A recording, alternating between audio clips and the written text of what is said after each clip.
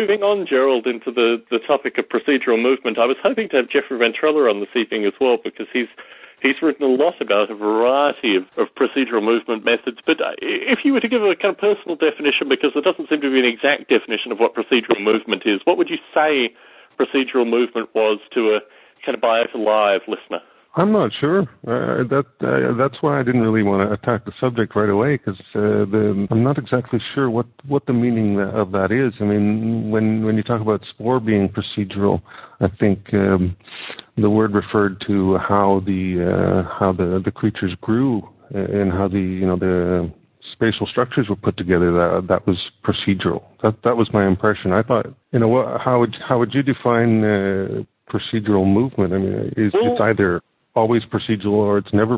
I don't understand what it could mean. My use of the term actually came through kind of spore and prior to spore as it exists in the game development community. And again, I think care of Eric Burton and potentially others in the Biota Conversations mailing list, the definition was more tightly tuned associated with procedural animation.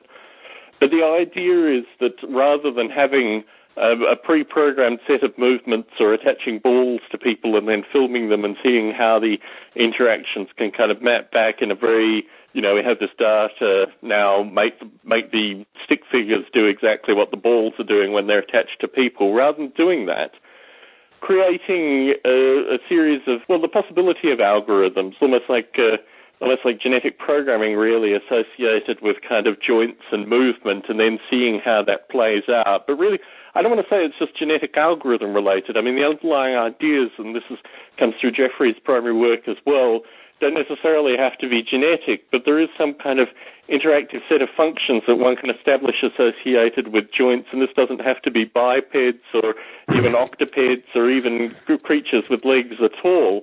This is just a series of algorithms that can be applied to kind of ball and stick socket joints and general movement, which are not solely in the kind of genetic algorithm realm, but could be as a component. My thinking with regards to what you do with Darwin at home, specifically the kind of tensegrity movement, is probably one of the more primitive implementations of procedural movement in terms of the fact that you have a sinusoidal function that rotates associated with the lengths of the it adjusts the lengths of the tensegrities in such a way that you actually get movement out of it. I mean, this isn't something that you set up as a genetic algorithm experiment initially, is it? It's something that you had kind of prior tuning associated with. No, well, not really. I mean, in a sense, it's sort of a procedural backdrop, you could say, in which the evolution could happen. You've got a whole bunch of mindless robots that are collaborating to create locomotion, and they coordinate by accident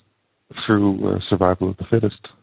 So that's the fact that they expand and contract, could be seen as procedural, but it's not procedural in the sense of the design of a whole bunch of algorithms to do different types of things and then sort of choosing among them using the genetics. It's more just a basic backdrop, and then let the genetics do the sort of composing and create the actual results. Certainly, and we have Eric Burton on the call. Hello, Eric. Hi, Tom. How are you doing? Pretty good. So what would you define procedural movement as being? Well, everything is, I think I started hearing the term procedural movement connected with spore and how it will develop a walking animation for the models of the animals in it. I don't believe those animals have physics and are interacting with the world as such. If you're talking about A-life, everything in A-life is procedurally generated from the ground up, not just the motion of the animals, but all their behaviors. Speaking of procedural movement in an A-life is almost redundant. That just depends on your definition of it, I think. Are procedurally generated in the sense that they're generated by the interaction of the GA, the fitness function in the environment, and by the procedures that drive each animal as well. So, I think you made an important point with regards to physics, and certainly that was missing in my definition, but that is critical as well. The brains or controllers. Yeah, I'd want to make the distinction, I think. My own development of Node Lite, I've moved from what would be considered, I guess, procedural movement in the very in the sense that you've defined it, which I think is probably a little weaker than I'm trying to use it in the conversation this evening. But I agree that you're right. Everything in artificial life simulation, every movement associated with artificial life is fundamentally procedural. But the thing that interests me is this kind of subclass of simulations which really come from Carl Sims' blockies on one side, Breve, Fram sticks, these kind of things, and also Darwin at home, with regards to the idea that the physical movement of the creatures relates to algorithms which are applied in terms of moving limbs, moving components, moving joints, moving things which are visualized. In the Noble Ape simulation up until this point, the apes were not visualized specifically because of the complexity involved in the movement algorithms associated with moving the apes and the cats in terms of their limbs and joints, and particularly with regards to all the general emotive interaction that Gerald seems to have a particular interest in talking about when we talk about Noble Ape. So the idea is that there is probably a class of simulations within artificial life, particularly, as you've noted, with regards to physics, but also with these physical things like limbs. I mean, you couldn't say, in your broadest definition, you could actually say that Tierra had procedural movement, but in reality, the class of simulations that I'm more interested in talking about here are, like I said, Breve, Fram sticks, blockies, Darwin at home, these kind of things where the physical movement is represented in a physical form that has procedural elements, but also, as you've mentioned, physics. Yeah, I think one of the interesting things that we should consider, if you want to talk about procedural whatever in artificial life, is in a way it's a measure of the degree of intelligent design. You know, you could theoretically say, in Spore, for example, all sorts of movements are taken care of, and we just evolve sort of variations on the theme, and the themes are very well thought out, and they're all cartoony in their behavior, so everybody loves them. You know, that was the Spore theme. But the interesting thing is when the environments get more complicated, you can't really intelligently design balance. You can't really intelligently design for the kind of chaos that you would get into in particular artificial life simulation environments. This is where the whole kind of intelligent design argument, I think, breaks down. Whilst you can optimize, even with regards to genetic algorithms, particular kinds of movement in particular kinds of environments, there needs to be something more than either on one extreme intelligent design or on the other extreme genetic algorithms associated with surviving moving environments, but also surviving things like an interaction between land and water and also changing textures. I mean, a genetic algorithm that had swum, for example, couldn't deal with quicksand particularly well. I mean, this is the nature of the optimization that occurs in genetic algorithms, but there is a class of movement that artificial life simulations have which could potentially also be related to either, reflexive intelligence, to the cusp of this kind of where does intelligence actually start to exist in terms of things like balance, stability, kind of secondary sensing. I mean, it would be very difficult to write either a genetic algorithm or a heavily intelligently designed artificial life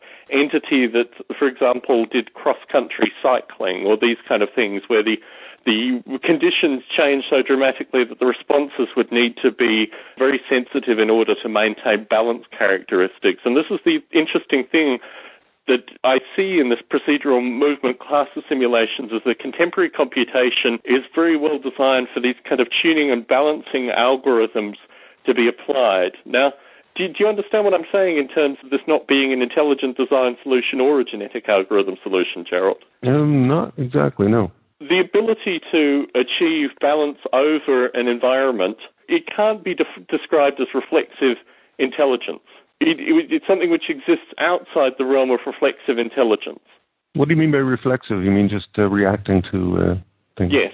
Yeah, I'm talking about reaction time. That basically, when you ride a bike initially, when you learn to ride a bike, or when you learn to do things like surf, or when you learn to do anything that requires this kind of stability over chaos, you will show the traits of reflexive intelligence very quickly. It's the ability not to have that reflexive intelligence which actually enables you to do these things.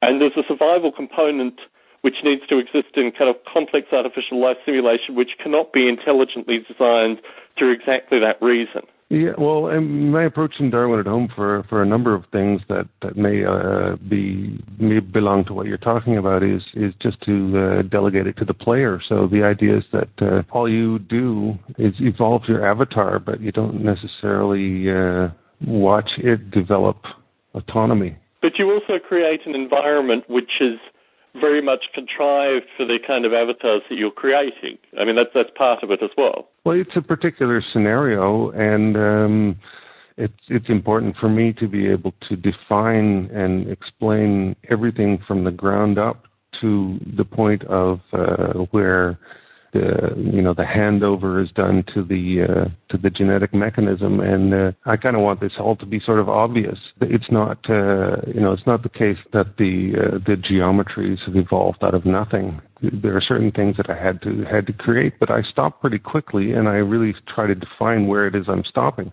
Something that has all sorts of joint mechanisms. It has all sorts of intentional ways of growing, and then once it's grown, the movements are pre-programmed to fit with what's grown. That would be what I would consider more procedural, where you're really designing sections of it. Really doing a lot of intelligent design. So I try to minimize the intelligent design I'm doing by going procedural to the point of creating very, very dumb building blocks that really couldn't possibly, by any stretch of the imagination, achieve subtle things on their own, like locomotion. So these things are they're just too small in scope to be able to handle the problem at hand, and then make it obvious where that, how much design is involved getting to there, and then consciously stopping and handing over to see what can actually evolve. So, I mean, I know this through our correspondence and also discussions on Biota Live, but like many soft artificial life developers, you have a dream of actually seeing the physical reality of one of your tensegrity forms in reality. And I think the transition between soft artificial life into hard artificial life robotics in particular is very fascinating with regards to these kind of problems, because if you moved a Darwin at Home form into the real world, you could create environments that were sufficiently contrived for it to survive and move and these kind of things, but there would be a series of quite simple real-world circumstances that the forms would not be ready for. I mean, is this what you're saying fundamentally? I don't think so. I mean, in relation to real-world forms is a bit of a stretch, but I'd be the first one to, given the right materials and the right hydraulics and whatever else, I'd be the first one to climb up on an elastic interval spider, that's evolved its movements in the software, but then responds to my joystick movements. And you two would rule the world. I can see it now, Gerald. But I mean, I think this underlying idea is really central to a lot of soft artificial life. It's also what Mike Biota is appealing to with regards to the soft artificial life developers assisting wet artificial life, is the ability to move our simulations and software into an environment which is very real. And I think this is what interests me with regards to these kind of balance problems, can you do it with intelligent design? My favorite example of this is just the wide variety of computer games that have existed, and particularly as the software developers, perhaps the ones we've created ourselves, where the interface and the interaction with the interface is never quite right. There's some kind of disconnect between the interface and, the game and our interaction through that. And this, I think, is fundamentally the kind of clunkiness of intelligent design, that when it comes to things that require non-reactive intelligence, things that require, intelligence which is hard to describe in the context of intelligent design, of pre-programmed, of organized, of constructed, then the whole thing falls apart, like the game interface kind of falls apart with regards to playing it. You could find an explanation for that. I mean, in a sense, what you're trying to do then is develop things that have some kind of autonomy. I'm sure you'd admit that. And then once these things have an autonomy, then the question is, what's this person doing here? Certainly, and I mean, I think this came through when we had the medical transhumanist lady on Visions of the Evo Grid. I mean, this view with regards to the future, particularly with regards to kind of super intelligent machines or other entities, always begs the question about, will they keep us as pets? What will our future role be in this context? My interest with regards to this discussion associated with procedural movement is that I think there is quite an interesting middle ground here, which can be explored within the context of artificial life, which actually kind of describes this kind of survival-like sub-intelligence that certainly folks such as Roy Plotnick and, to a lesser extent, Jeffrey Ventrella have explored with their artificial life simulations. So I think there's potentially a third class somewhere between pure GA on one end and pure intelligent design on the other. In fact, I think it's probably many multi-dimensional possibilities where these two are not even, in fact, extremes, but could be the same thing when you have a number of intelligent designers effectively acting like selection pressure. It's a big spectrum. I mean, you can go all the way from, you can design something all the way up to the very icing on the cake, and then have something like artificial life happening at the very top level. Or at the other end, you could go the sort of EvoGrid approach, where you start with the chemicals and just wait for something to happen. Simulated chemicals. You try to create soup and see if something comes out of the soup. That's really at the end of the spectrum. On the other end of the spectrum, there are lots more opportunities to reach a broader community, because people are drawn to it because they're familiar with some of the things that have been intelligently designed. I think the core idea behind artificial life is just sort of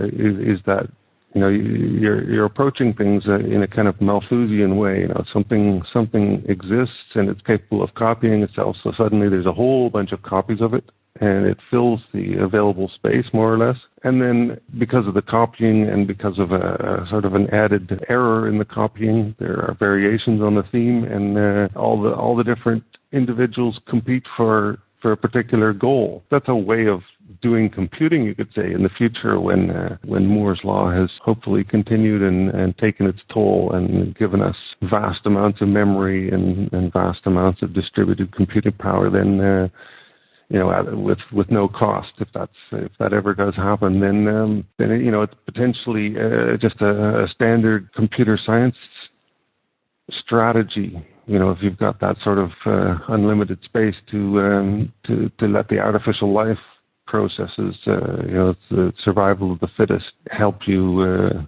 create software. But that's a bit of a stretch. Well, I think the computing power is already here with regards to a lot of this stuff. It's just a matter of us kind of motivating algorithms that actively use the computer power in such a way that we can start exploring these issues. So, have you followed the discussions about how much energy data centers are costing? Because it's interesting. The curve of computer power is going up, but the ability to feed these things with electricity is becoming an issue. And there was I was listening to an IT Conversations discussion about this some time ago, and there's two curves going to collide quite soon. In a couple of years, there's just so much computing demanded that it's going to be energy that's going to be the main issue for all the data centers. So I think when you get that sort of competition for resources, then you'll really find out what is granted computing time and what isn't. It's going to be the energy costs can't really be ignored. They're just rising. They're rising at a remarkable rate because the amount we use computing is rising at a remarkable rate. So there's going to be a wall hit quite soon, energy-wise, apparently. Have you played? I don't like necessarily talking about this specifically, but have you played with the Intel Atom at all? The Intel Atom, no. It's a very low energy processor. I don't want this to seem like an ad for the Intel Atom, but I mean I've had some experience in recent weeks with it, and basically it can survive with no power for an extraordinary amount of time. I mean, my sense is, whilst you're right, I mean the problem is, as with kind of clunker cars, that cheap, mass-produced, everyday, accessible computing is incredibly expensive in terms of energy, and the kind of call centers or what have you that are consuming all this power through computing are using the least efficient computers possible. That's without question. But I think in terms of the actual computational cost associated with an energy use and these kind of things, the Atom is becoming more widespread, certainly in the US. I mean, it's available very, very cheaply. With regards to companies like Intel, they're addressing this for those of us that want to be interested in this kind of issue. The main problem is like the propagation of a wide variety of things, we have no control over, what decisions are made by corporate entities that don't factor into these kind of considerations. The interesting thing associated with what you say in terms of extreme energy users, this is something I've tried to do my own little bit for the past few years. And I think there are actual solutions that are coming out and, have had something to do with artificial life in terms of trying to turn computers into hairdryers and then turn them into light fans and now turn them into things that can exist without power or with very, very low power consumption. But I agree with you. I mean, the main problem is that we're actively producing all these machines that aren't like that already exist, that are filling barns and, Bruce Damer's home and these kind of things. And no, I mean, I agree fundamentally, but I think artificial life can also be part of the solution as well as part of the problem. Well, there's that you mentioned, all the computers on the client side, you could say, but you don't see atom processors taking over the data centers quite yet. But I think in terms of cost, the cost efficiency of these kind of things is getting to the point where they will hopefully over the next few years. And I mean, my hope is that these things will fix themselves, although there's absolutely no indication through commerce that this will occur. The thing that you have to keep in mind is the exponential growth in our hunger for computation. Certainly.